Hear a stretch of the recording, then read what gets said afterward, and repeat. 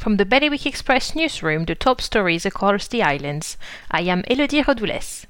Police in Jersey are looking for a heavily tattooed man in his early 20s following a group fight during which a man was injured with a knife.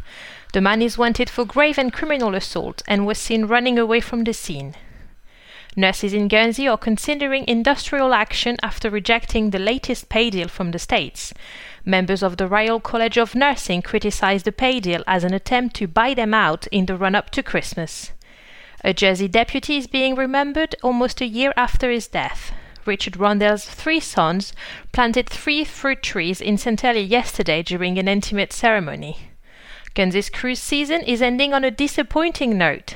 Poor weather prevented 7 ships with a total of 12,000 passengers from visiting the island this summer. For more on all these stories, visit bailiwickexpress.com.